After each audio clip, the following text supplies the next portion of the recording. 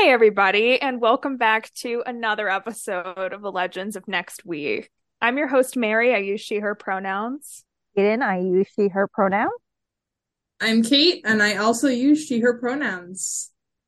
And this week, we are joined again by a very special guest, someone we haven't spoken to on the podcast before, but we're so delighted to have her on today.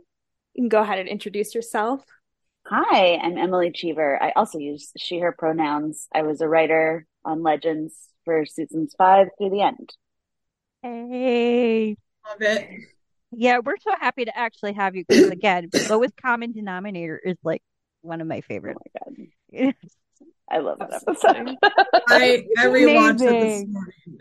I know So it's good. amazing. What really gets me is Spooner just absolutely going full Richard Hatch.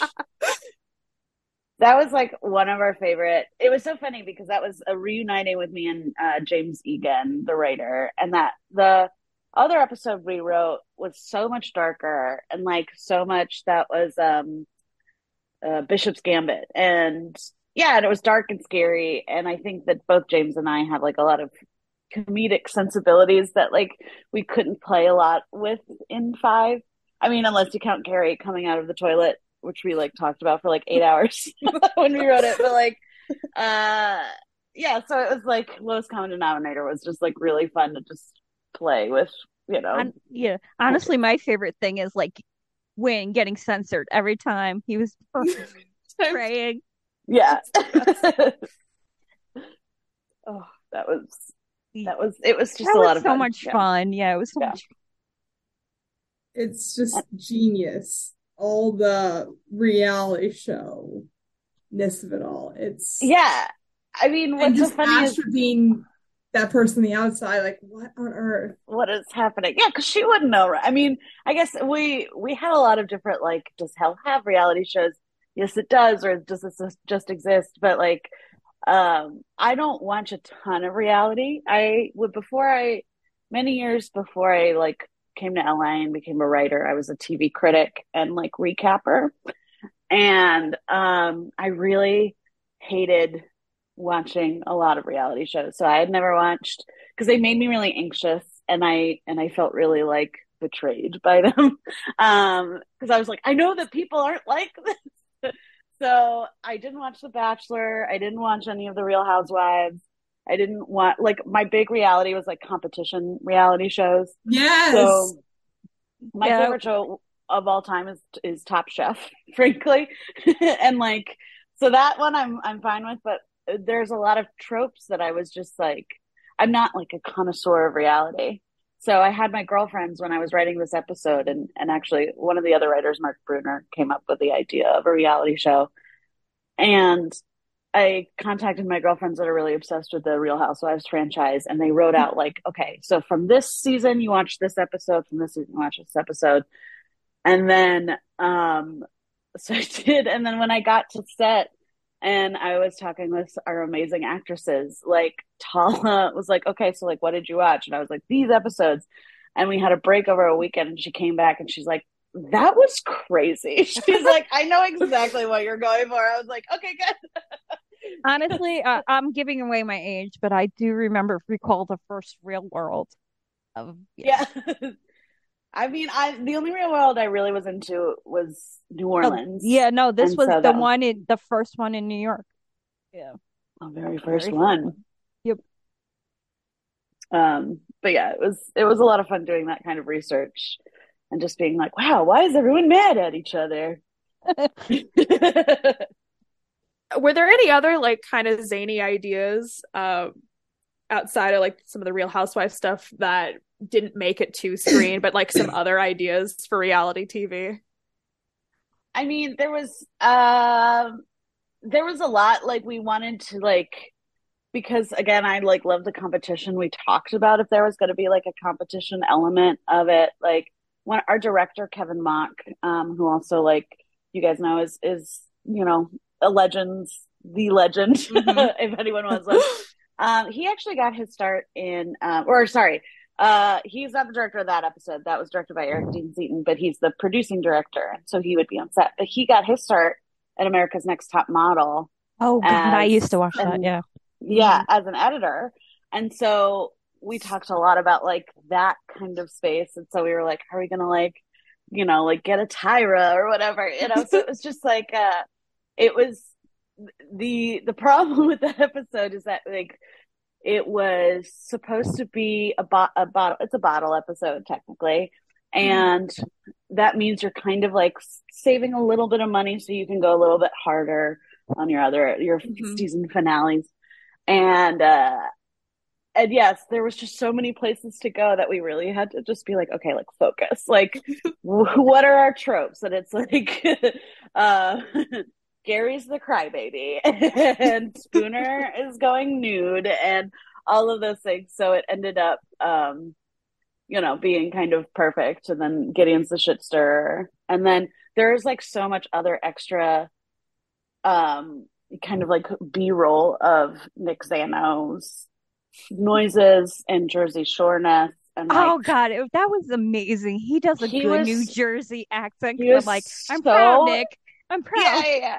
He was so committed and like really in it. And like we got that, and so like he did this in the script, and then he's like, I'm gonna do a little bit more, and we're like, yeah, okay. And like he's just like screaming and like pushing iron and just like holding it up, and then like during like the camera's not rolling, and he's just because it's like not to put Nick Zano on blast, but like the dumbbell was like a fake dumbbell, and he's always like holding it up, and he's like, yeah, whatever. And I tell you, in this day and age, sometimes you see a beautiful man and you're like, I don't want to like him, and then Nick Zano looks at you and he's just like, hey, what's up? And then you're like, nothing. We get it. We do get this. Absolutely. He's so funny. It's funny. Yeah, it was funny rewatching that because this summer I binge watched all of Survivor, so I did that, and then I've been rewatching The Amazing Race because that's a show I grew up with, and just it kind of cracks me up because I see those like little elements of reality shows I know, and just like when the interactions, not just on like one show, but like multiple shows. I mean, it is a kind of common characteristic because of social interaction and being stuck in a place where that kind of, if there's discontent, it festers and it boils over. Yeah. And you always have the like one jerk in every single I think it's multiple now, but that one person that like, we cannot stand this person, and it. Yeah, I mean, Gideon was just like the perfect. We called her the shit stirrer. Oh, she was like, definitely Puck in that episode. Stirred that pot. Yeah, and then yeah, I mean, I think I do kind of regret we didn't get more of Ava, who was like, but it's such a nuanced. It was like such a nuanced character because we were like, you're the person like trying to keep it all together, and she's like, so I'm Ava. Exactly. Like, yes, but more. She's like, great. And then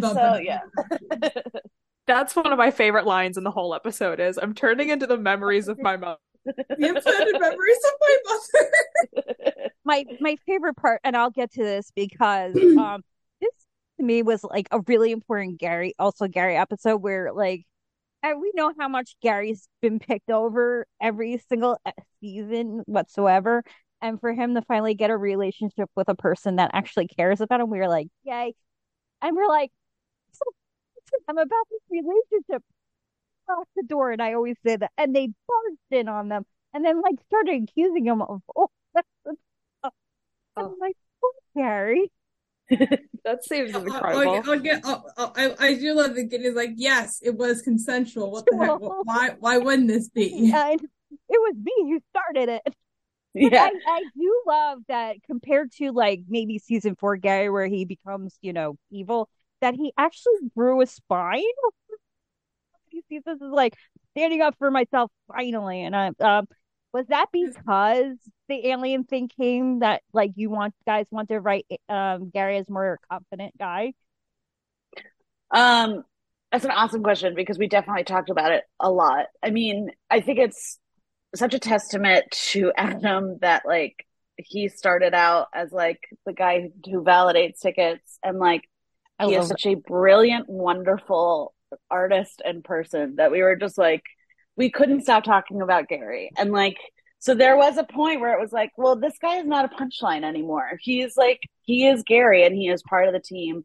And when we started talking about, I don't know if it might have been my idea because I was saying it as a joke, but there was that moment where in, I think it was episode 7, where they're both sharing like what they love about being human, Gary and Gideon, and it's kind of like experiencing the human condition. And I think in the room I joke pitched like, yeah, would you like to have sex? And like everyone was like, oh wait, like this is like such a perfect like it kind of like was a joke, and then it like really combined into this like, oh yeah, these are two beings that like are really, they share a lot. They share a common bond. Like a big part of their common bond is loving the legends and protecting the legends, and being the most loyal, wonderful friends.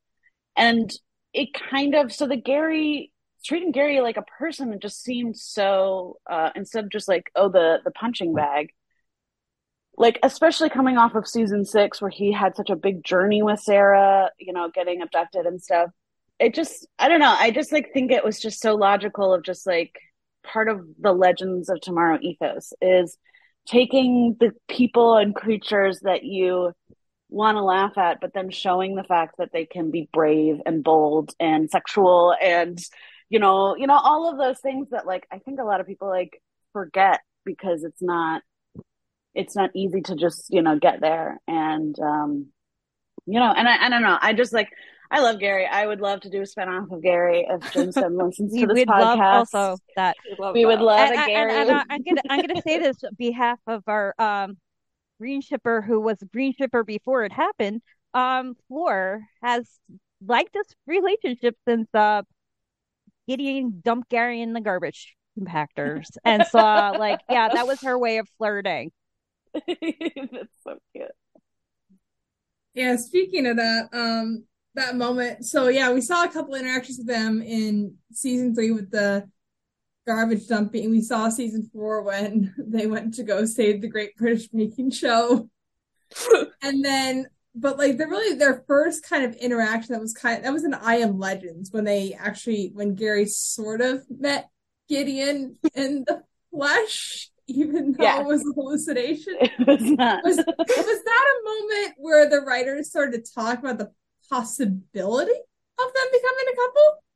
No, I like, because that was my first episode, and like, so like yet again the fans are like already on it. Like I don't think that because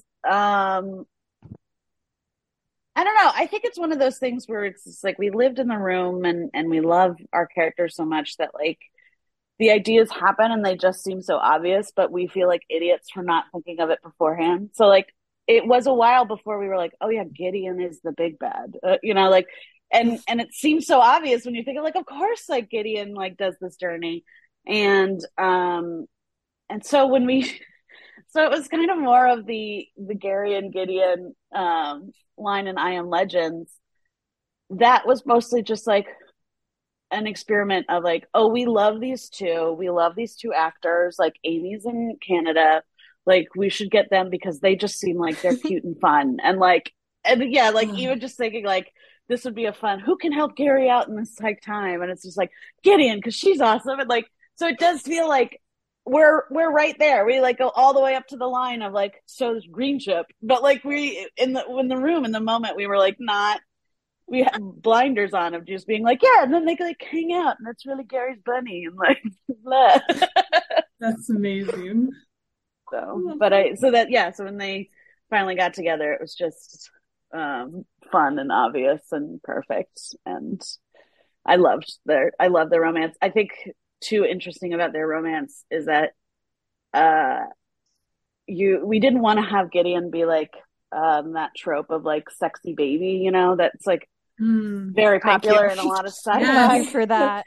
Like, thank you for that. And that was like that was why we were so nervous, because we were like, we need someone that like will definitely, that we already know is like respectful and emotionally intelligent and not manipulative and like not looking for someone to like tell them how wonderful they are. And I think that's the other side of the sexy baby kind of stuff, is that like, oh, she really saves the guy. And like Gary is so like formed already that like we felt a little bit better about like walking into that space of like, yeah, technically she is, she's beautiful and like it's Amy and all of those things. And she was kind of like born 4 weeks ago, but so we really had to be gentle about how we approached that relationship. And I think it worked. I think we politely sidestepped Yeah, that yeah. I'm nervousness. glad you didn't go the weird science way where it was like, hi, thank you for Yeah. that. Yeah. Honestly, I'll go into this one because we have a dear friend who loves Bard, and that whole scene where he goes, and that's such a good scene where he breaks down in lowest common denominator. Did you guys discuss that beforehand with Shy? We know he's a great actor, but was that a journey that you were always planning, or that just come up at the last second? It wasn't the last second, but it definitely like was somewhere in the middle of always planning. I think part of it started when I was on set for Speakeasy Does It. And I was the first writer back on set since COVID happened. So that was like really crazy. And I was able to like go and talk to everyone and see how they were feeling. And like, like season 6 feels like such a fever dream of just like disconnect and also just aliens are crazy. So it was like a good way of connecting with everyone. And when I was talking with Shy, it was like, let's talk about B. And we really talked about, both Shy and I have like a lot of, commonalities. And, like I used to be like a pretty big, heavy stoner, and I'm not anymore, but because of the ways that it shut me off emotionally. And we kind of talked about that, and we realized like, oh, I think this is like a real story here, because similarly to what I was just saying about Gary, like, there's the intro to the character, and then we want to break out of that and show the real person. And we knew that we couldn't play Barad the stoner forever. And so yeah, so I came back after this like cool conversation, and I was like, guys, I really think we need like a Barad episode that he is, kind of saving the day, but in a very earnest and sober way. And yeah, and I think we did a really good job in that. Yeah, in that speech. I mean, like that was the hardest monologue that I ever wrote, because I'm not like, I try, I always get so nervous writing monologues because they're really tough, but he did such a really beautiful job, and I'm really happy with how that turned out. And the two of them are just like so cute. Like Esther and Barad, I was like, I'm glad we chose this. Kind of going along with the Barad point, since we're down this lane. That's when we kind of hear about keeping up with the Tarazis for the first time, and so is that something that you and Shai talked about? Was this whole he was recast on his own reality show? Yeah, we talked about that also with Tala for Zari too. Like it was just the brutality of their childhood and I think that we're seeing that in like real time with like seeing a lot of like reality shows, your families kind of evolve. It's just knowing what we know about influencers and that whole thing now, it's just such a cruel way to like exist. And it's such a personal sacrifice. Like it seems very glamorous, but you are personally sacrificing your soul to like television. And yeah, and we were thinking like about we talked a lot about the Ozzy Osbourne reality show. Yes, I recall. Yeah, and how the oldest daughter was never in it. She was just like blurred if she was, and I how remember. that was. Yeah, and how that seemed like that was absolutely her personal choice and probably like a better choice, but how cruel that also made it feel, because she was like disconnecting herself from her family, but we were only seeing like this version of the family. So it was really like, as much as we love the Tarazis and love Zari too, and like who she is and what she stands for, it was also just like kind of looking at this like past and it's seeming very traumatic for both of them. That's fun to like unpack and get into. Oh, definitely. A lot of reality shows.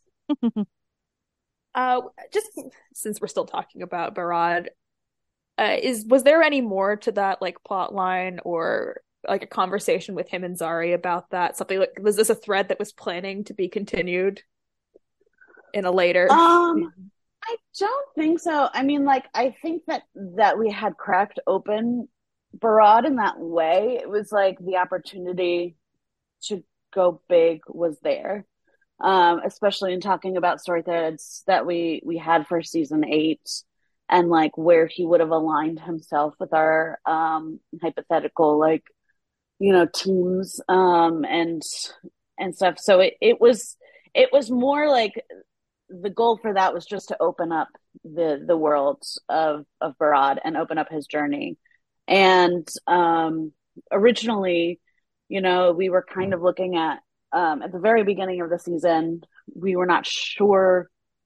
It was kind of a weird journey of like creating contingencies just in case like some cast members left and some didn't. And it turns out we didn't need any of those, much to our dismay. But so one of the contingency was that like the Legends was going to just be Spooner and Astra and Gideon.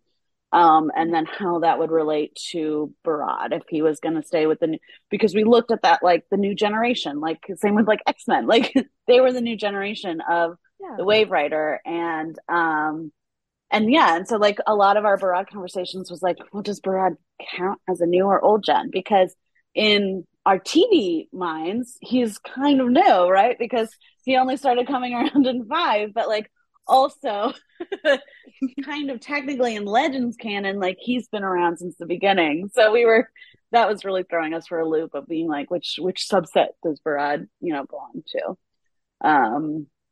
But we had in terms of lowest common denominator, we had a lot more about Astra. Well, it started as a totally different thing of her relationship with the Giles Patton plays him. I'm forgetting his character name now, but he just a totally different relationship with that guy, the TV executive. Because for a while we were thinking, well, what if he's like an old lover, and that's like the dynamic there, and that got really complicated with all the other stuff going around. Like it was like fine when you talked about it on paper and like backstory, and then when you were like looking at, okay, we have to write this in like under 51 pages and under an hour, we were like, okay, we gotta get rid of some of this stuff. So that was like the biggest stuff that I feel like I remember being kind of cut out of that emotional component of that episode, was that there was a lot more of the like Astra complication, but we felt really much more comfortable in like focusing it on Astra and Barad, and specifically Barad's emotional journey on that. So I'm kind of gonna take a little off show for a sec. So was there a show, a movie, or a book that got you into writing professionally? A lot. I have a few like touch points. That's okay. That's fine. So I think like as a child, the big thing I remember was Wishbone. That was very important to me. And because I wasn't allowed to watch a ton of TV, and I lived out in the middle of the country, so I didn't have a lot of access to movies either. So it was like a lot of books, and Wishbone was like a dog and books. Like heck yeah, like sign me up. But then as I got older and in high school, I ended up writing all the school plays and stuff. So that kind of started to open me up, and I was like a really big fan of Much Aligned. I haven't watched it. I haven't given like a forgiving eye to it, but people make fun of it. But Garden State was very important to me. Like I didn't know that you could like write an emotional experience like that. And so it was just like kind of that indie phase of movies, like Focus Features and Little Miss, all of that stuff. Like when I finally could drive to the Blockbuster and just like rent all Miramax and Focus Features movies, like that was it for me. So I really never thought about writing TV. I was like so movie focused that when I went into college, that was my major was feature writing. And and it wasn't until I was in college that I actually was like, oh, the experience of writing television is kind of so much more fun. It's with a giant group of people, and they can help you out when you're in a story jam. And I always just think that like art, it should be collaborative, and that's kind of how I don't believe in auteur theory as much as I used to. So it was really fun to just get to college and be like, oh no, but you could do this with like a bunch of your friends. And that part was really great. So, and then once I started getting obsessed with TV, Lost is my ultimate favorite super television show. And I hope they I have never many reboot feelings it. about that one. But I mean, watcher. I rewatched it over the pandemic, and I loved it still. Even though the last season is like, we gotta go over here. That's what gets me. No, what gets me was the writers being like, everybody guessed it, like within, I remember this, guess what it was. It's not that, and it was exactly that. And I was like, well, it was, but it wasn't, right? Like, so it's like, to me, if you just think about Lost as like, because very clearly, I think I remember reading once, and this is all speaking tales out of school. Like, I don't know anyone that wrote on that show. But from what I've heard is that they only wanted it to be like 3 seasons, and the network is like, you can't stop this gravy train. Like, what are you talking about? And they were like, no, but we only have like this story for 3 seasons. And so they kept on having to like change their benchmarks. That's probably around. Okay, so that's why I kind of like sense. That does explain a lot. Yeah, and then but to me, Lost means it's like it's such a hard thing to like play in narrative, but it's like it's the whole thing of a second chance. The island means second chances for everyone, and I think that like that's a really heady and like fascinating idea for like a network show that happened in the early aughts. You know, it's just like so ahead of its time and very cool. But it also had Sawyer, so I'm working on a show now, and I'm writing this like guest star role, and if I don't get Josh Holloway in that role, I'm gonna be so mad.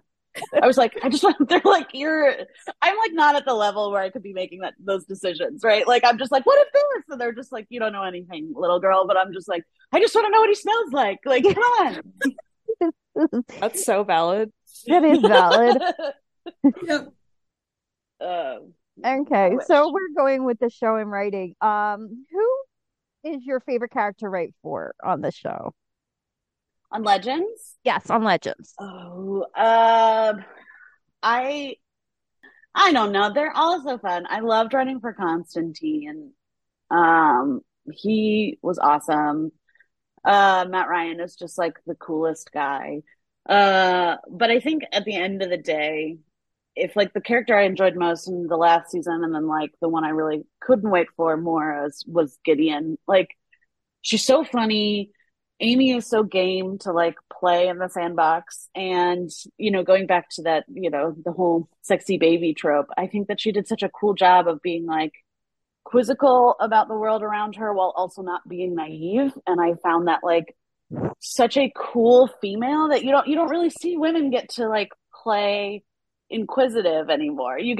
They're usually like, you know, like the nerdy girl that's like whisked into adventure, or, you know, like she's so powerful and then she's the smartest person in the world and she has no faults. And like both of those are fine, but like I just feel like Gideon was like really riding that in between space of just like humble in the fact that she doesn't know what she doesn't know, but also she is like deeply powerful.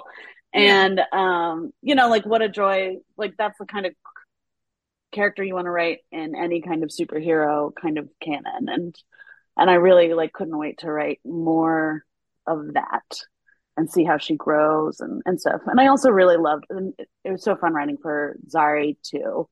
I think for that same reason, it's like a space not usually occupied by women, which was like moving out of her ditziness when Constantine died, and like she like kind of restarted over. I feel like that I love just writing characters when they're like in that change space and like they're experimenting new forms of what they want to be and who they want to be and all that stuff. And Tala is like such a profound actress and really pretty. She's fun. So she's amazing. She is amazing. every version of Zari that Tala played was incredible. Yeah. I mean, like, we were like, let's, you know, it's almost like, to her credit, and I'm sure she would have like hated us by the end of it, but we were like, yeah, let's just like keep on making different Zaris. And like, she's like, the amount of time that she has to spend like going in and out of hair and makeup and costume, she would have like been like, stop, like there can't be infinite Zaris. Oh, but the fight was so funny. That fight So funny. between the two Zari and Robo Zari is the funniest fight ever. Yeah, just it almost kind of starts to delve into that the multiverse of Wells that the Flash does in a way. Yeah, exactly. It would be cool to see a council of Zaris, though. I gotta admit that much. I mean, from That's your a lips good to concept. God's ears. From your lips to Gun's ears, rather. That's so true. I don't know, guys. So kind of now that we're talking about like different versions of the same character in a way, although they're not obviously not the same character, but same actor, right? You said you really enjoyed writing for Constantine. How was the shift of going from Constantine to Gwen and like Gwen's character coming about? That was really fun. I mean, I think that due to things that we couldn't control that I probably can't talk about. Probably know about like it. Great. So we had to say goodbye to Constantine and we didn't want to. And I don't think anyone wanted to. And look how great that turned out. I'm not bitter about it, I swear. You're allowed. You are allowed. And that is not the low-key reason why we had a bad robot be a villain for the next season, but you can kind of take that context. Wait, that's anyways. So yeah, we didn't want to say goodbye to Constantine, but we are the only but that was just because it's like Matt Ryan is so fun and he's so smart and like really, really freaking good. So it was really fun to say, he was like, I still want to work on the show. We said, great, we don't want to say goodbye to you either. Like, who do you want to play? And it was really like, I think that Matt and Phil had a lot of time together, just like really creating Gwen from the ground up in a way that was like very cool and organic. Of just like things that you don't get to see a lot anymore in this, of just like two creatives working together. And so I believe how it went was like Matt had a book of poems from that era and was like, I really was reading these poems and really connecting with them. And that was kind of the beginning. So it started with poetry and it kind of grew into this very fascinating character that like we wanted to take it as far away from Constantine as possible. And give this character like opportunity to like grow in this season. And if he liked playing Gwen, like grow like more largely, like largely in the space. I think we also discussed like how we kind of had we have a lot of really strong LGBTQ plus representation, but we didn't have a gay man. Like it was like, where's our guys? So we're really excited to tell, gay male specific stories with him as well. Mm-hmm. And kind of how that could evolve over the space. So it really was like, I really credit Phil and the executive producers and Matt with like creating such a interesting, nuanced character that you like hear about. I mean, we only meet him in like, I think episode 4 or 5 maybe. Yeah. So like, yeah, but then he like becomes such an impact. And I think, oh my God, everybody fell in love with him at first. Like everybody was like, protect Gwen. And we all forgot it was Matt Ryan. Like, all. Yeah. I mean, like because in the room we were so worried because we wrote a bunch of episodes before we were filming and we were so worried that like it's going to be too obvious because we didn't want to do like I don't think we were allowed to do a Constantine relation. And so we were like, okay, so we can't be like, this is the great grandfather, whatever of Constantine. And then we couldn't, and then we didn't want to do anything like we had with Maisie's character, Charlie, in the past. So it was just like, okay, like how do we call out the fact that this is like the same actor? But like we didn't even need to because he's so different. I mean, like it was just like night and day, and you maybe noticed it first, and then you go, oh, whoa. and like fantastic beard. And it was just like, that's such a good actor. Like, it's just like, I can't even tell. Okay, the And fact that you had Gary like who loved Constantine saying that looks like Mick made me laugh so hard. that was the bit. So like, that was like how we were like skirting around, and we were like, let's just make it a joke about like how he reminds us of someone we know, but we can't put our finger on it. And like, it works so well. Zari would have like been like, yeah. But so I think it's just, but I think he works so well as just himself, Glenn, that you don't really think about it too hard. Thank God. So your first episode as a Legends writer, that was I Am Legends, right? Mm-hmm. So how did that one kind of come about? Well, I had been the long and the short of it is I was trying to break into a writer's room for many, many, many years. And I finally got in on the Legends room as the writer's PA. And a lot of when a room is run well and run by really supportive people and they have the opportunity, they do what's called a freelance episode. And that is typically given to someone, the person who writes it is the person like not hired in the staff. And that's typically given to your assistants or support staff is what it's called. And I was cleaning up after the writers one day. Not that they were messy or anything. I was just like, like doing my grocery lists and stuff.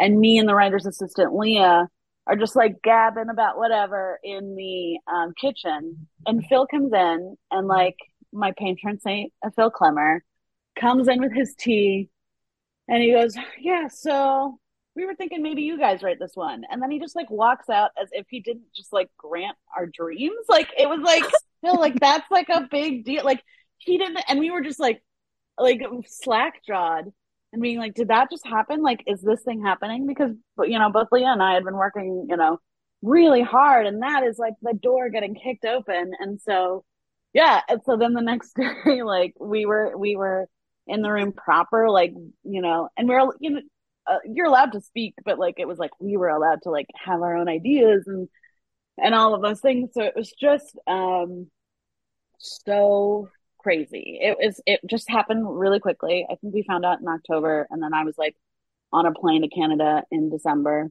Wow. And we wrote it with Ray Utarnichet, who is like so amazing, and he is so supportive, and he's like so wise, and he taught me so much about writing that like I didn't even know where my blank spots were, and he was just like so wonderful about like bringing me into like, this is how you produce, and he showed me how to be on set, which I had never been on before.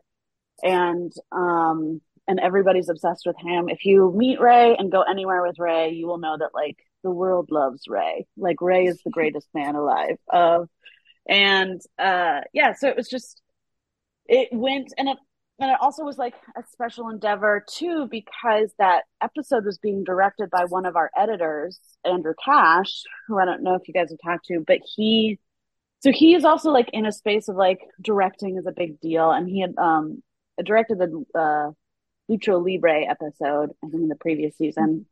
But so it was like a lot of people that like were doing things that are like kind of their big dream under the auspices of like under a caring community of the Legends. So it really felt like support, and like everybody's there for you and everybody's cheering for you, and you got to do this crazy thing, and like we all loved, like writing about zombies.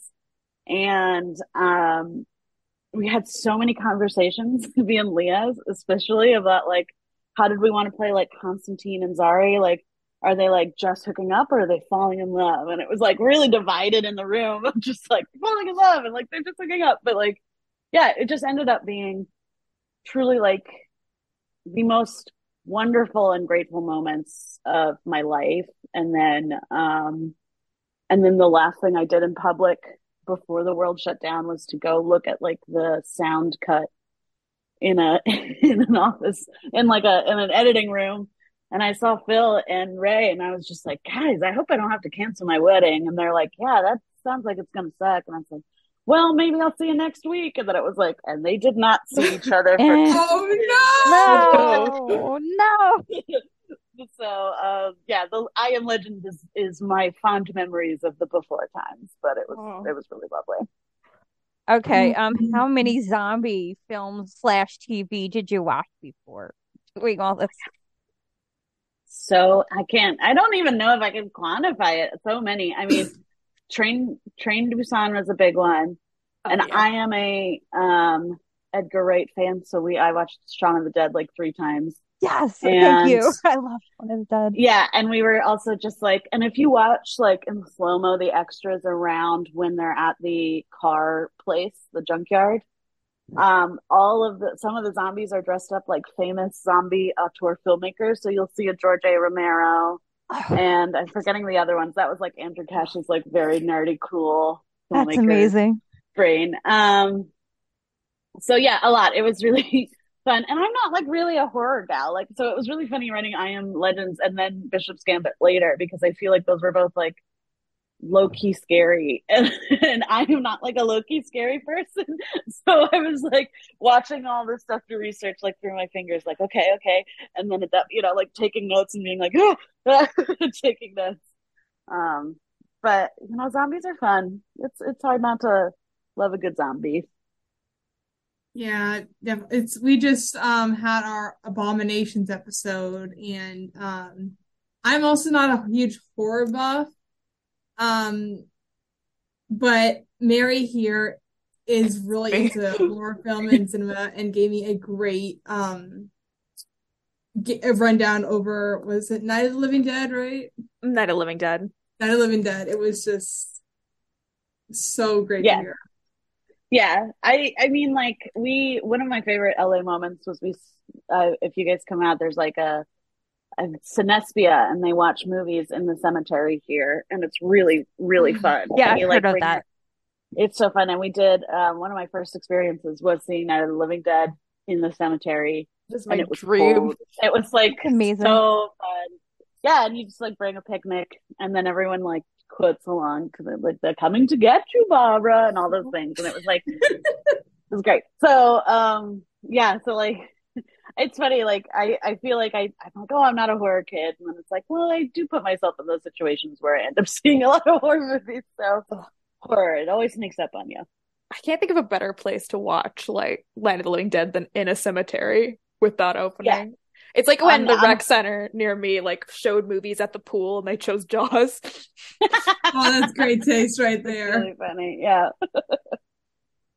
That would be like someone showing Children of the Corn in the Midwest at a corn maze. At a corn maze.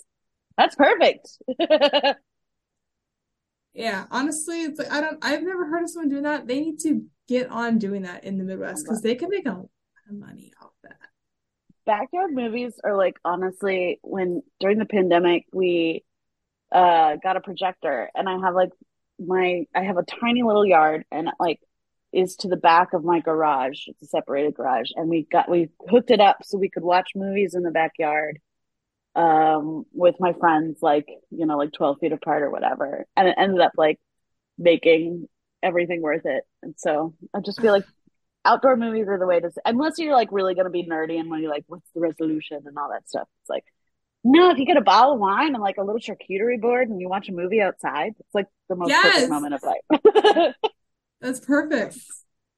I guess I'm trying to transition that to kind of one of my next questions. He had a projector. Bishop is one of my favorite villains that we've ever had on Legends. I find him so incredibly entertaining and also extremely menacing compared to some of the other ones we've had. I just want to know the process of how do you create a character like that? Like, was he envisioned as the big bad of that season? Yes. I think that like that was a weird season. Just like where we were, but we were talking a lot about so one of the things we were talking about was like planning this. So we planned like part of the season, then the shutdown happened, then it was like, okay, production's not gonna happen for a while until we figure out how to, make a TV show in COVID. And I think that it started off with Grania Godfrey, an amazing woman. She watched Ex Machina, and she was, I don't know if you guys have seen it, but there's that scene where what's his face, Oscar Isaac is dancing, and it's like so sexy and like so menacing at the same time. And she like comes in the room and she's like, "What if our villain danced?" We were like, okay, yeah. We were like, sure. But then we were like, wow, like what if he was like a groovy guy? And then a lot of it was born after like the idea of just like, we knew we were gonna do like, you know, alien abduction. So we were like, who is this? Like, who is a sexy starman? And so it was like a little bit, so it was like a little bit of David Bowie and a little bit of Oscar Isaac and a little bit of just like kooky weirdness. Like you kind of want to like kiss him, but you don't want to kiss him. And like, so it kind of, it was really fun writing. Like the idea of him was like, you didn't really know his motivations until he like revealed it to you with pride. And that is always really fun as a villain because, you know, if you keep them quiet or you keep them like esoteric for a while until they want to reveal their evil plan to you, you have a lot of space to play. Like, who is this guy and what are his weaknesses and all of those things. So it really was fun to kind of play with like, why would he tell Sarah that he abducted her? And, you know, like, what is this space and where is he from? So it was, our basic directive is just like, what if a villain danced and it kind of blossomed out of there. This is so funny because one of our friends, who's been on the podcast, made the comparison. It's like, yeah, Bishop's kind of like Oscar Isaac and Ex Machina. So to know that is the inspiration. That is absolutely the inspiration. That's incredible. He's gonna love that. Yes. Yeah, and it was great because it was also just, you know, in the very beginning of that season too. Thank God our actors were dating and married to so many other actors because we were like, great. Yeah. Who do you want to quarantine with? Oh. Raffi is just amazing and Bishop, like beyond. Oh. And we always laugh at that scene where Tala and them are just arguing because when you know they're together, you're like, that's so funny. Yeah. Like that was part of the stuff. What I found Bishop such a captivating villain in the way is that he is that really fun villain, and then you see what his plan. He's like, Sarah, you died. It's like, and now I made you a clone. And then it's like literal, like pull the curtain back up. Oh no, this is bad. This is so much worse than we thought. It's not fun. It almost feels a little more satisfying when you see a villain that starts out kind of all goofy. And forgive me here, I will invoke the BBC Sherlock's Moriarty in this, the kind of goofiness, but then you see the sinisterness underneath it. It just hits that in so much more for me, just because of that goofy and ridiculous outside that they're still able to like have this almost, I don't know what the word is it like kind of a maniac happiness in spite of what they're doing? That's the true scary part. I feel villains like that. Yeah, he's got a sense of humor about how he's gonna kill you. Like, and that's like so I don't know. And then there's also the idea of like, if the goofier they are when you meet them, the less of a threat they are, which is why it's so much scarier when they surprise you with being a threat. And yeah, so it's just like that was so fun, and seeing his groovy dances. Yeah, it's like and then what is it? It's not the There Will Be Brood. It's the one right before that, which is he has this little Hannibal Lecter moment where he's in a cell and everyone keeps going in as the Clarice. Yeah. So good. Okay, one of my other favorite episodes is Speakeasy Does It, because you had that whole scene with Nate and Gary that I just love. And how do you guys come about that? We knew this about Gary, but I appreciate you coming out with that he's a bottom submissive. Things I can't believe we're saying on podcast. Well, I mean, like, I think that was also really fun. That was my first episode I wrote like officially as a staff writer. So yeah, so the other, I Am Legends and Bishop's Gambit, I was the assistant, and then I was like officially promoted up. So that was like a big episode, and I said I don't want to make Ava cry because I've done that already twice, and people don't like that. And I don't like that. Even though Jess is a fantastic actress, I was like, I'd rather watch more fun. So we were like, that was a directive. But then also at that point in the season, we were kind of aware that Nick was going to be moving on to bigger and brighter and more wonderful things. And so we wanted to kind of like get in the water, like like Nate's kind of psychology. And we were really thinking about Nate, and we were like, oh my God, like this guy, like, does he choose women that he knows he can't have? And why hasn't anyone said that? Like, why hasn't anyone been like, why are you doing this? And so it just seemed so obvious that of course Gary, like a man, a being, an alien, comfortable in the, like, yeah, who's just like, yeah, I'm a submissive. Like, that is my whole thing. Like, to be like, he's comfortable in his own thing. And then like, to then bring it out on Nate and just be like, wait, you're not comfortable in the fact that you're obviously choosing this like unavailable woman to like, and I love that scene so much too, because of course the two of them love each other, and like it ended up being so, I was like, you could probably hear me laughing in the back of the round of that scene. Like, I just think what was so satisfying about that scene is that it just seemed like Gary knows everything about everyone because he's always been watching and he's always been shipping and all of those things. And for Nate to be so surprised by Gary's astute nature is kind of like tender. It's kind of like a, like also like a male friendship moment you don't see a lot on television. And that also is just like really fun. But yeah, it was just like, yeah, Nate, like, yeah, honestly, when they first came up with the name Gary Friendship way back when, we were always disappointed that was kind of dropped after a while. Yeah, we were glad it was brought back. I love that friendship. It's great friendship. It's great. I mean, like, the problem is that like all of our cast are friends with each other, so it's like we all want to see them in different dynamics, and it's like, why do we have such a giant cast? Because you want to see these two together, and you want to see it. And frequently, like, how we would write an episode is like, okay, who haven't we seen together in a while? And it's like, okay, let's put them together because, and yeah, that's like, and I think that like that's the curse and the boon of like having such a large cast at that point, because you can make variations forever and they would always be fun and satisfying and create those moments where like, it's just like an honest emotional moment between two characters.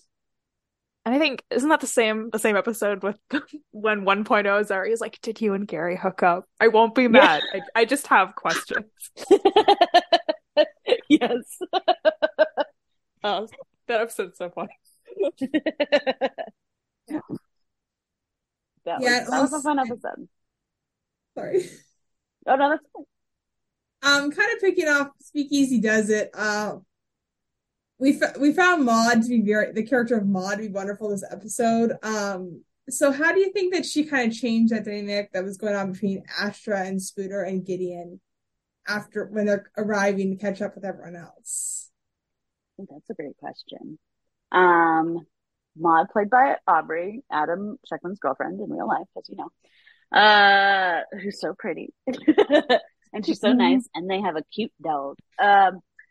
I think that her appearance, I mean, what we loved about that whole dynamic is, I think that for Spooner too, in her evolution as a character, we're seeing Spooner like take in the world for the first time in a way that is like very much like almost like becoming very comfortable with herself. And Astra's, and then we're also seeing like Astra becoming the protector. And so this was written in the time of the season where we were really trying to get in the water of the idea of like these Astra and Spooner are the next co-captains, which wasn't ultimately needed by the end, but that was in case that was going to be how it worked. So, like, we wanted to say like, okay, we had this like contingency plan, and so we wanted to kind of start creating that dynamic between like, where is the tension here and where is the tension elsewhere? And both of these women have had really complicated childhoods and relations in talking with other people and being out in the world. I mean, like Aster's raised in hell and Spooner like heard aliens. I mean, those things are like really tough. So like seeing them moving throughout the world, especially under the caveat of it being 1925 and not easy for a woman of color to just be moving about. We wanted to just bring in this like tension that will kind of always be there, but this communal effort, because first and foremost, like the two of them, if they are going to be co-captains, like it was all about like we are strong women and we are capable of creating a community, and that was like always the vibe. And then the fact that then Gideon was involved with it and just like being the kind of, if Aster had one way of doing things and Spooner had the other way of doing things, like Gideon was just going to go on and do the middle way of doing things. So I think that was just like a really fun pivotal moment in terms of just like seeing how both women are relating in positions of like power and control. And I think it just like ended up being really fun, and it made me be like, yes, like I would watch this forever. I would watch their dynamic and forever, and how they solved kind of whatever mysteries as the song goes. And yeah. Sorry, I just like processing that answer. Like, yeah, it's That's like really I good. really do think of that because Gideon, I think back to the hundreds when she's debating between the two possible roads to take in that, and then how like she just moves up from there going on. Yeah. I just really love seeing season 7 Gideon coming into reality and kind of and quickly picking up how to become human, sorting through emotions versus logic, because that's an argument that I feel a lot of people kind of have to have with themselves whether they realize it or not, and how they choose to be in life. Oh, absolutely. And that was like, it's so important because also at that point, I think, and I definitely think you could tell in season 6 and 7, like how we were really in our feelings, like because we were, and the most important thing was that like we kind of explained that like these terrible things can always happen to you, and it could always, and in a very dark way, like it could always get worse, but like the thing that you always have to anchor yourself with is the positive things that you love, and that's your found family, or like a hobby or something. Like you always root yourself in love, and then you can kind of spiral out, and like that was really what we wanted our legends to kind of always confront, and especially those 2 seasons, is just like even no matter how chaotic everything can be, like you have your bases of centeredness, and never lose sight of those things. Mm-hmm. Love them all so much. I know. You have for 7 seasons, and yeah, they come and go, but they're just like, I love all of them in their own ways. I know. Maybe a movie. Yeah, Community. 6 seasons, 7 seasons of the movie. 6 seasons of a movie. Yeah. Speaking of Community, and I really appreciated this in the background of Speakeasy Does It. I feel like nobody notices that you had a non-binary like extra with that. I noticed them right away with the dress, and I was like, oh, that's so good. Well, I mean, I think for us too, there was actually a lot of conversation about that because it was this historically accurate? And like, yes, the non-binary people and trans people have been around forever. Exactly. It is not a new thing. And so it was just like, that was like the reason. It was just like, yes, and if anyone tries to fight us on the historical context of this, first of all, go suck an egg. Second of all, like, look it up. And third of all, like we're legends. We do what we want. Like, and honestly, he did mention in that episode, it is the speakeasy for people who wouldn't normally go to the regular speakeasy. So. Yeah. But it took my second watching to notice them, and I was like, oh, that's good. Yeah, they were fabulous. Yeah, it was really fun. I forgot we were on the question list. Yeah. Okay. If we're Jump talking in. background, I have to do a quick tangent. I'm so sorry. Yeah. So, in terms of background details, one of the background details in lowest common denominator is Vandal knows best with like this cartoon of Vandal Savage.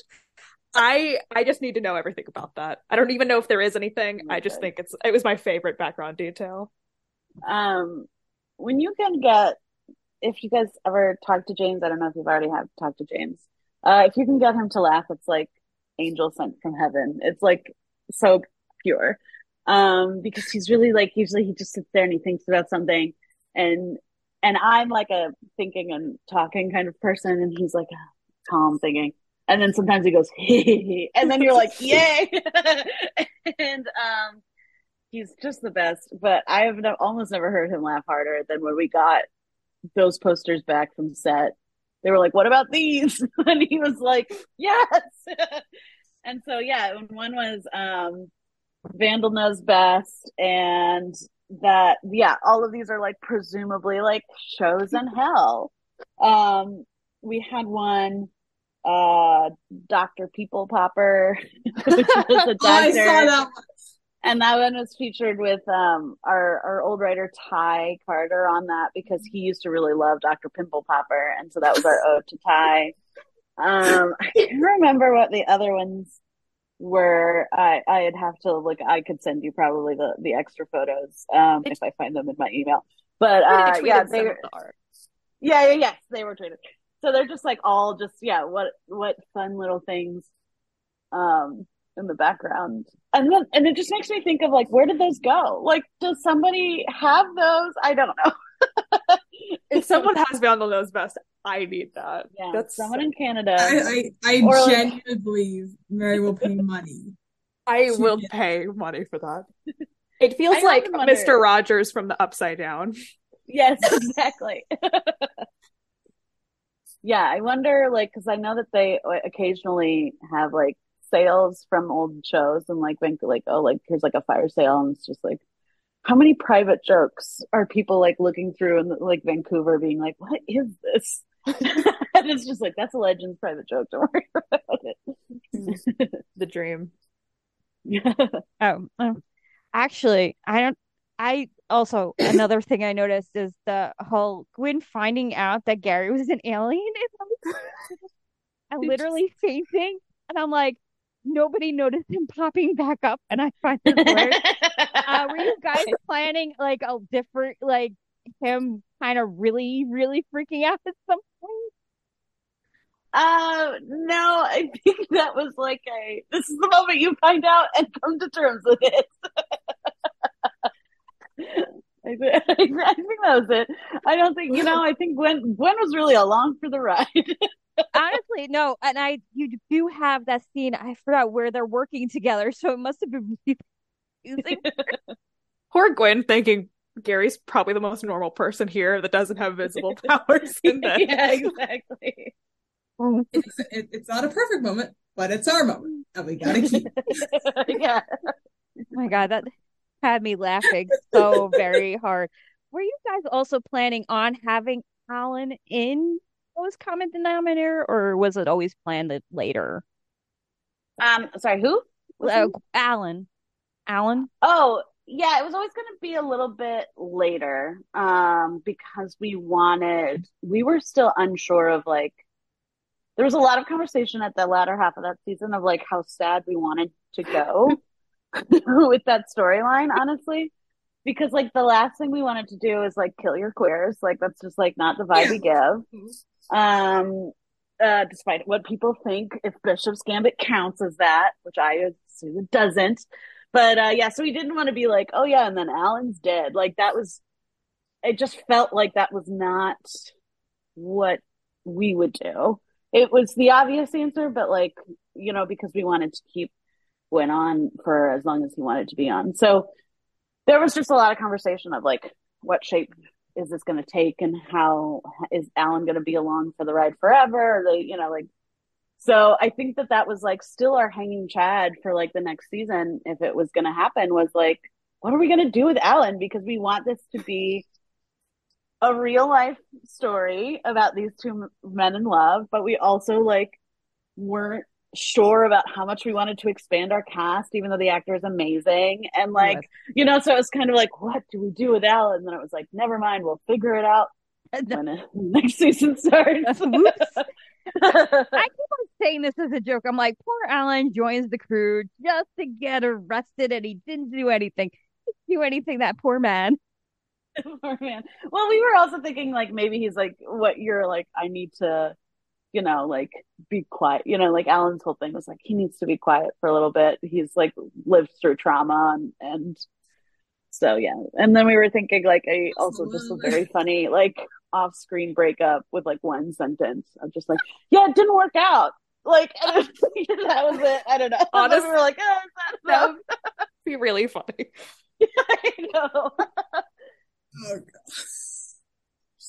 It's like it feels like the sitcom trope of the kid that goes upstairs and doesn't come back. Yeah, that he never came back down. It's Judy from Family. If a breakup had happened, I would hope they don't leave him in time jail when the breakup happened. No, we would have like settled him off in like a nice little cottage. Okay, but we were like, yeah, what if it like didn't break out? It didn't work out. They broke up, and like Gwen spent the summer in Providence, just like living that like P-town life. He got really into drag, like like I don't know. We were like, it could be possible. Like he's in his awakening era. Let him live his life. Okay. New question for Twitter. Gwen's drag name. Gotta know. That's a great question.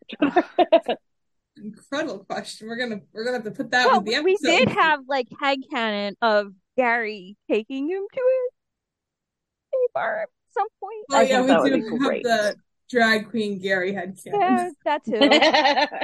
Well, he did feel beautiful, and he had a beautiful singer inside that never got.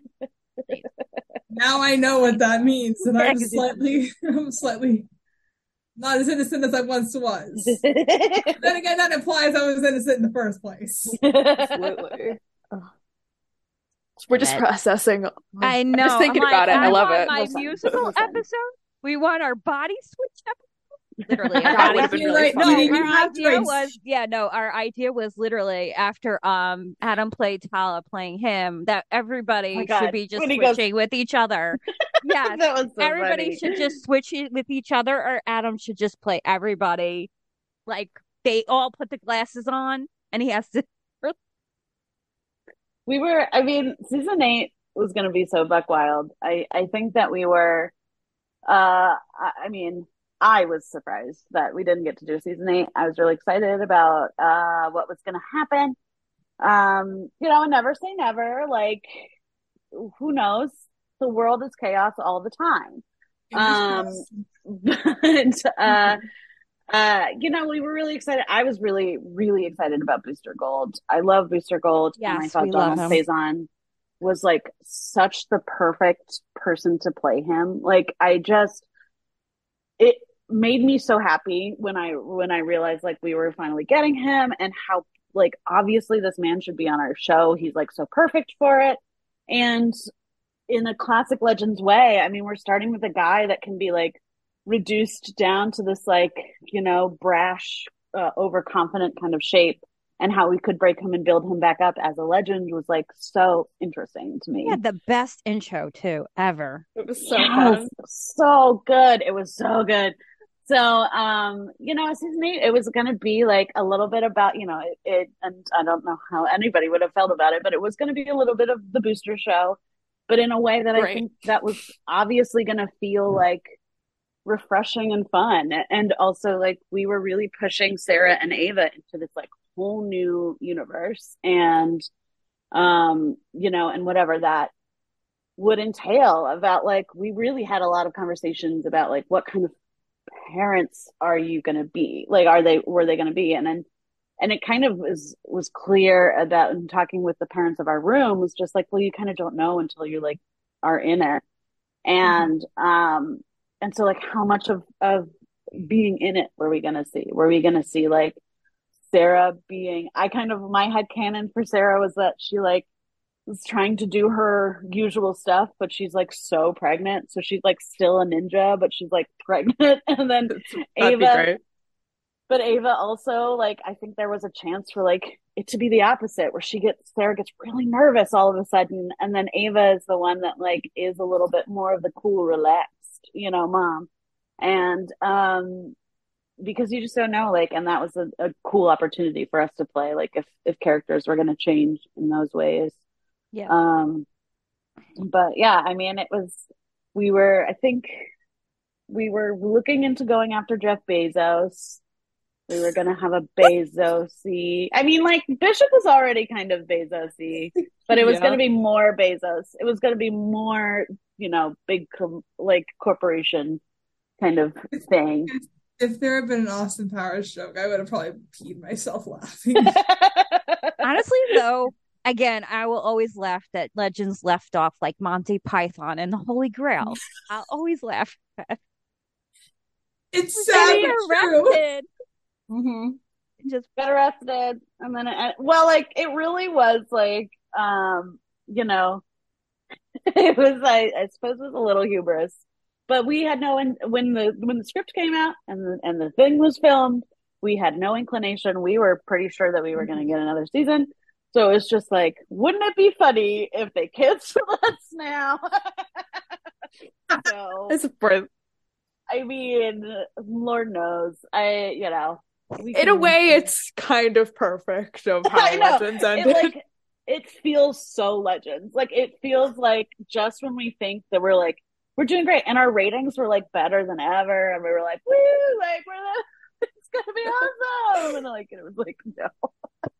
It's kind of that Toy Story moment when Woody's watching the show, and then like, that's it, they canceled it. Yeah. Yeah, okay. Oh no, I was gonna say there's like this YouTube video of this guy who edited the end of Toy Story 3 that like they all fell in at the end and showed it to his parents. Like, that's what the Legends finale was. And it's like, wait, that's not the ending. Oh god, a little bit. Oh, amazing. Sorry, go ahead. I think there's always gonna be a space for Legends. I think that like we have the writers love it enough, the fans love it enough, the actors love it enough. I think everybody, the special sauce of that show is that like the people that were in on it loved it to pieces. So you never know. Like, I maybe it's silly to still have hope. I mean, I have to work, so I'm on another thing now, but like I will always think that like there's always going to be a space for Legends. So as long as we can kind of keep hope alive in a nice way that doesn't make us go crazy, then that's perfect. But yeah, I think there's just so much space for a spinoff. Why would you get Donald Faison as Booster Gold if you're not gonna like do something fun with it? I don't know. Can I don't know how much I don't know how much you know or how much you can or can't say. Like, so Booster Gold is Rip's father in the comics. Was that ever gonna come up? Or was that like, we're gonna make this break from canon? I think that we talked a lot about that. I don't remember where we settled. I think we said it was going to be a break from canon. Mm-hmm. But if we were gonna, I mean, this is a classic Legends answer. If we were gonna bring it up, it was gonna be a joke of being like, yeah, like we look just alike. But yeah, I think it was. I think we were gonna, if we really needed to explain it, it was gonna be a Crisis of Earth's Divergent excuse, which we don't really think about too much, and we just drive past it really fast.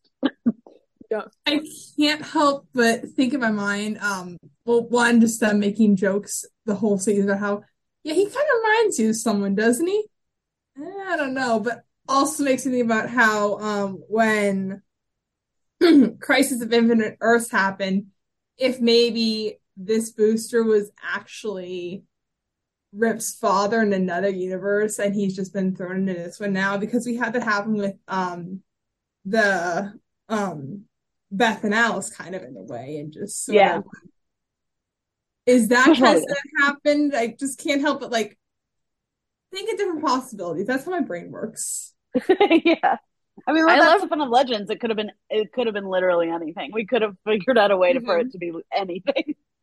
It could have been really funny, because this would have been like the baby season if the entire time Booster was like, nah, don't like kids, don't want kids. And at the end, he's like, you know what?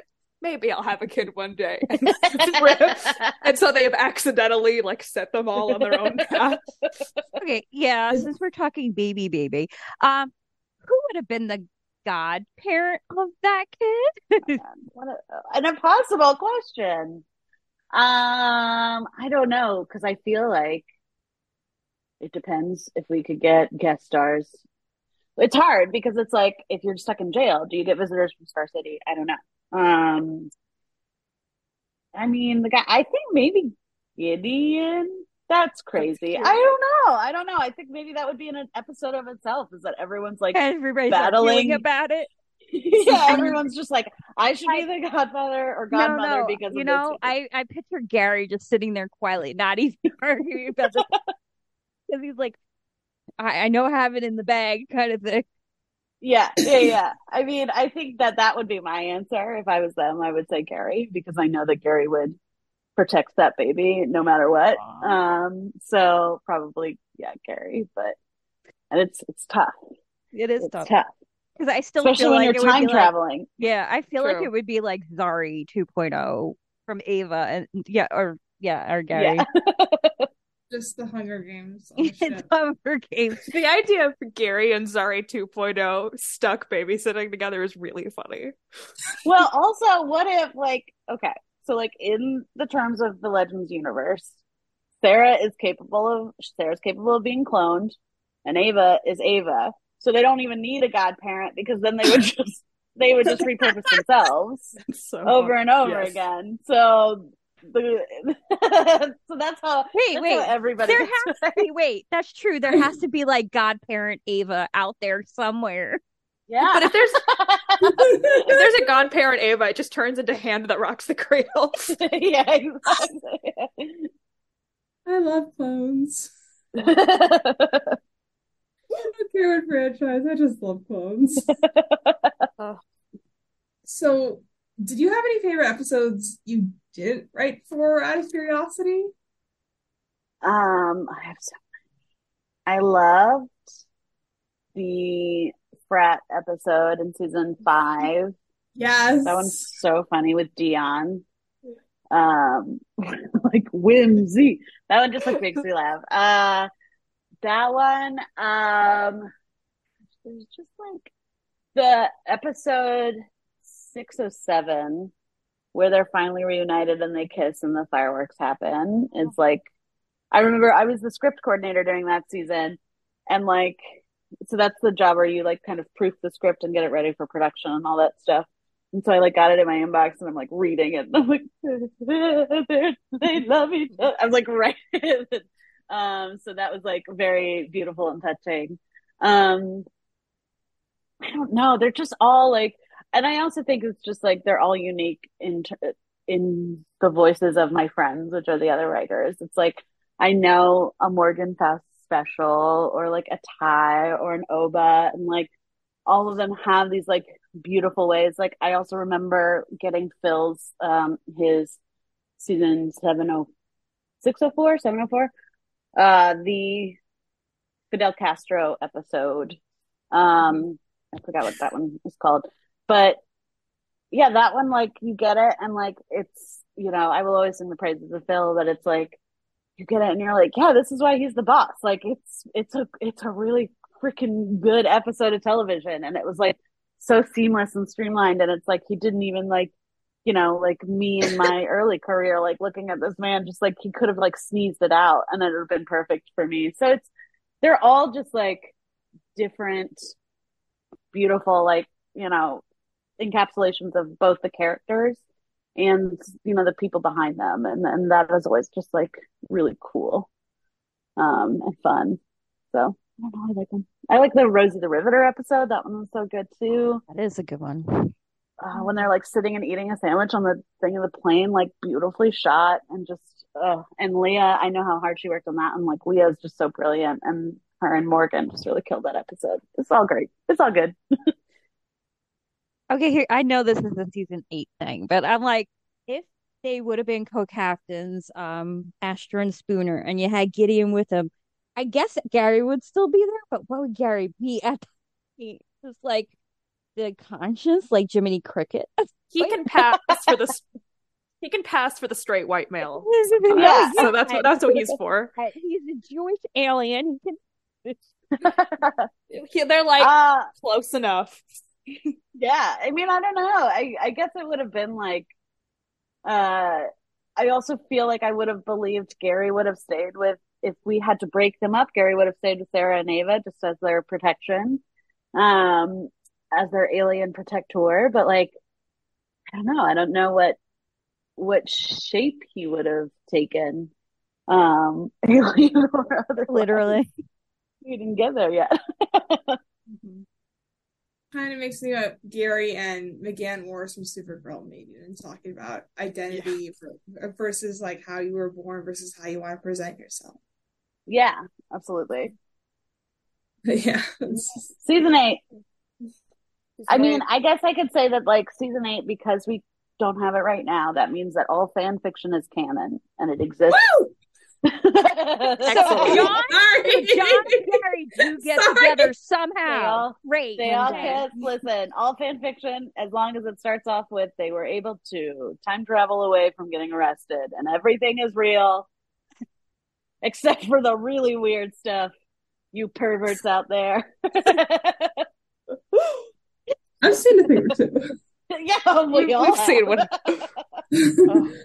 It's always funny how whenever there's an off season, so I mean with Legends, like we're used to long hiatuses, and when you hear something, just a time of speculation happens on how it gets bigger and bigger and bigger until sometimes you almost I forgot the word, but you fake yourself into believing that it's canon. Like, oh wait, it's not, because I mean, I'm waiting for season 2 of The Bad Batch to come out, and I'm still kind of in wide speculation for what's going to happen there. I've done that for Doctor Who before, Legends, all the shows, all the sci-fi shows have been invested in. One day, Hannibal season 4.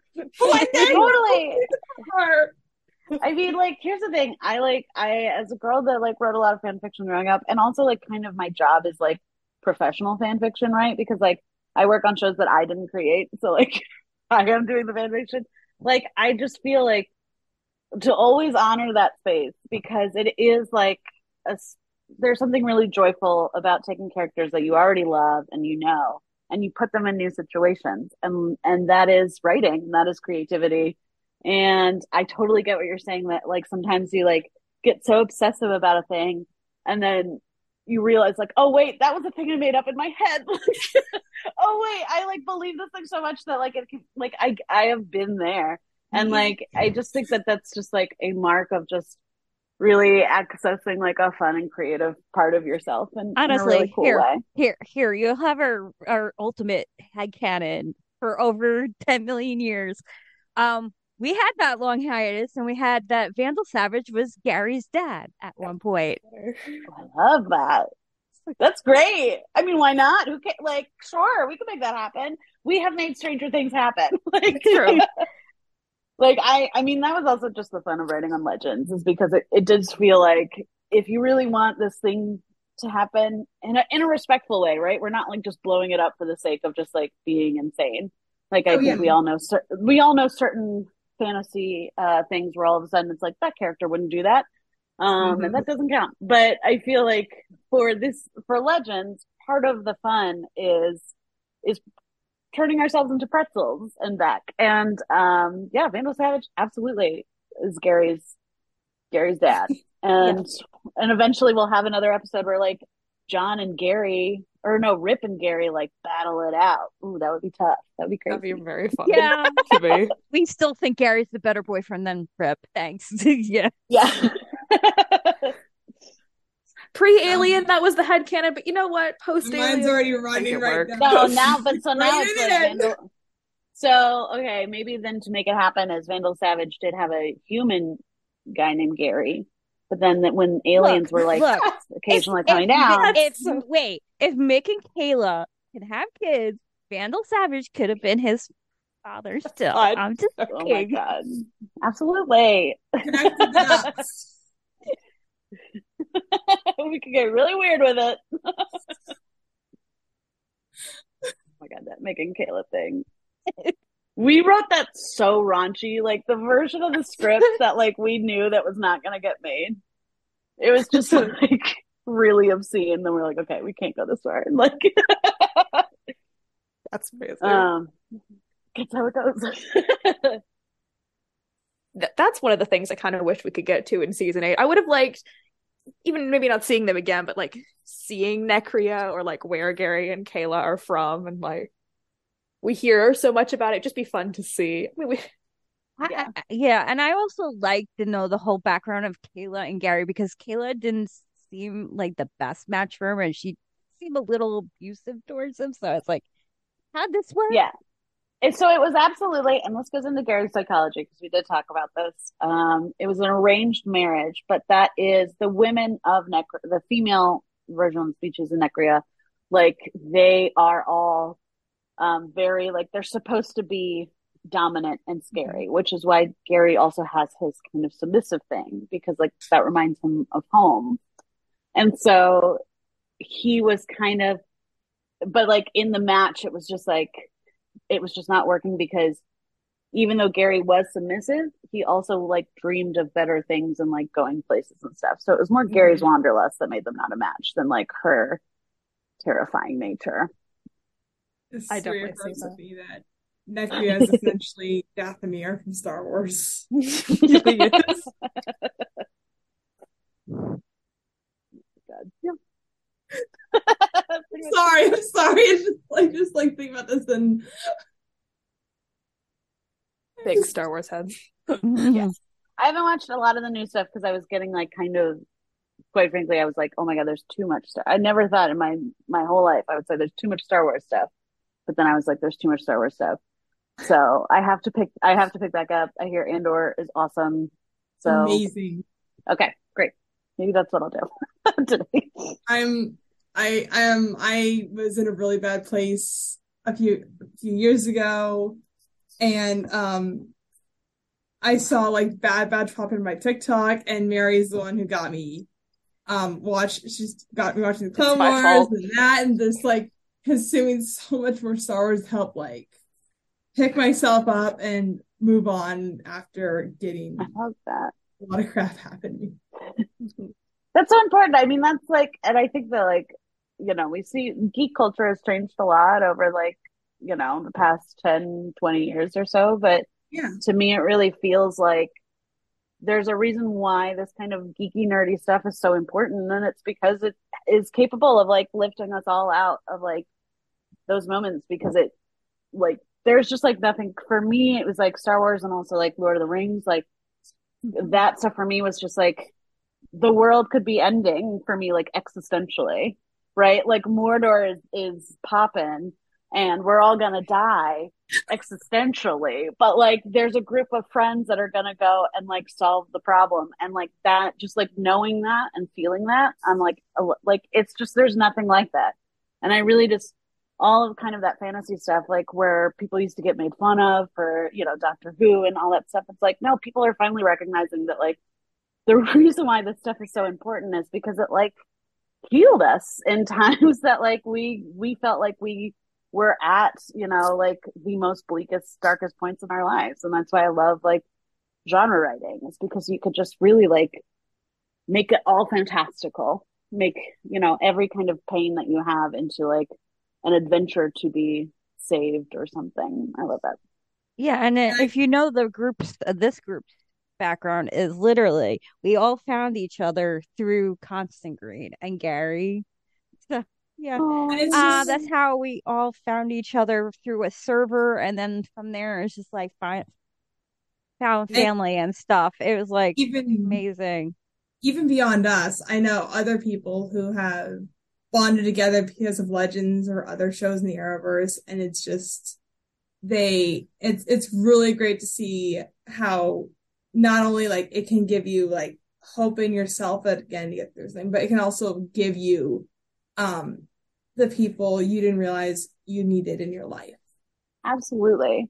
And no matter what, like it all just like, and it changes, right? Like even if Legends is technically like not on television, I'm not gonna say it's over, but like even if it was, like you guys still have each other and you all are growing with, you know, the next thing, the Bad Batch. That like, you know, it's like it's all that it's kind of like honestly beautiful growth. there is yeah, we found other things like Interview with a Vampire, Our Flags Meet Death. There's so many things Yes. on TV that it's like still in the, you know, queer culture, geek culture. It's great. Yeah. Mhm.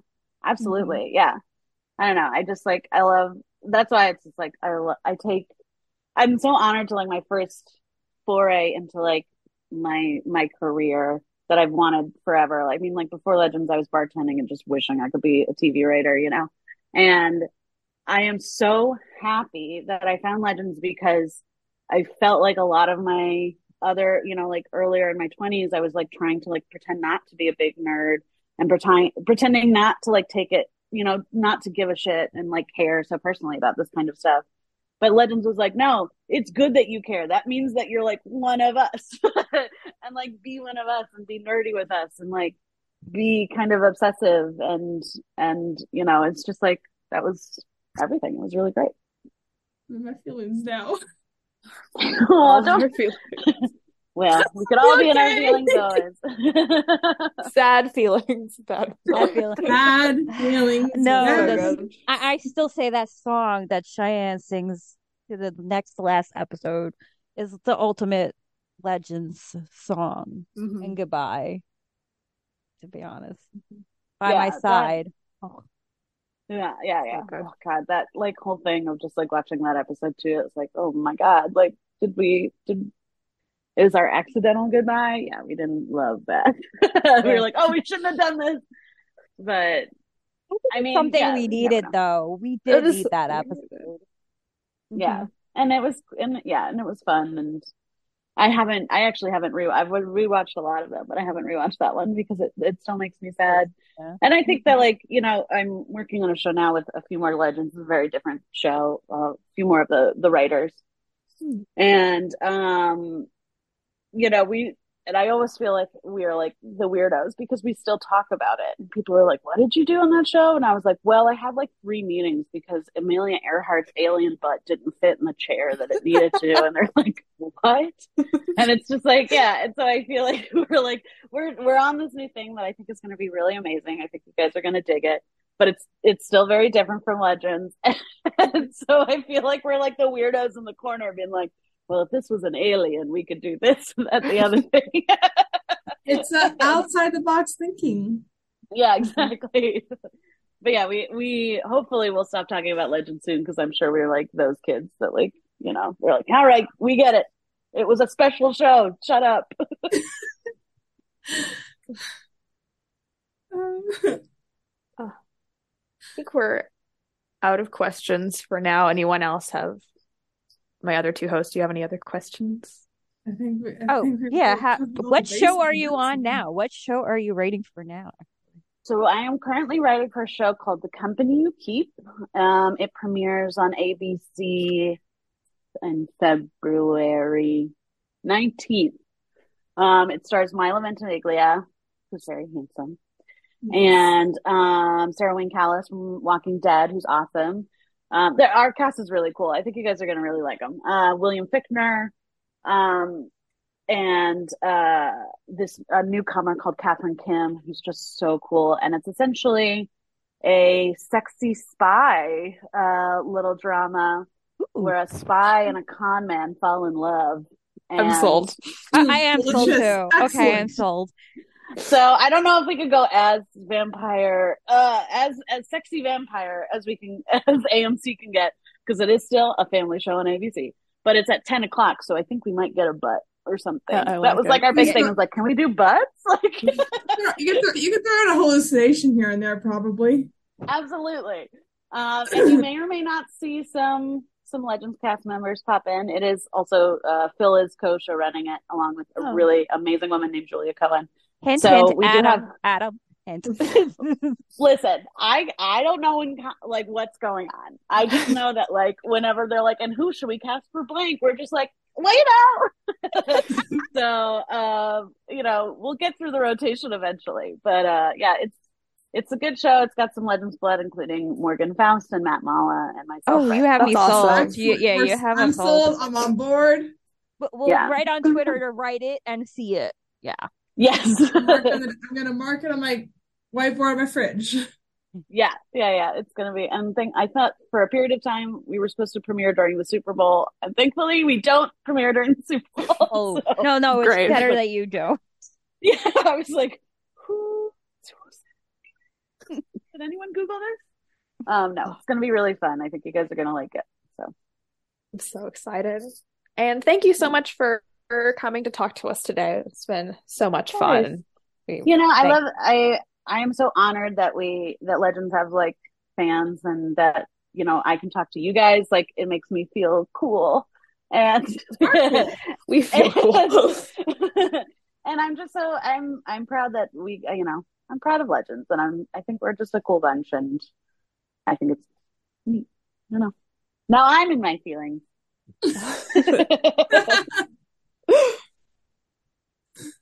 I think that's gonna wrap this episode for Legends of Next Week. Again, thank you so much for joining. Thank you so much for joining us. It's been an absolute pleasure.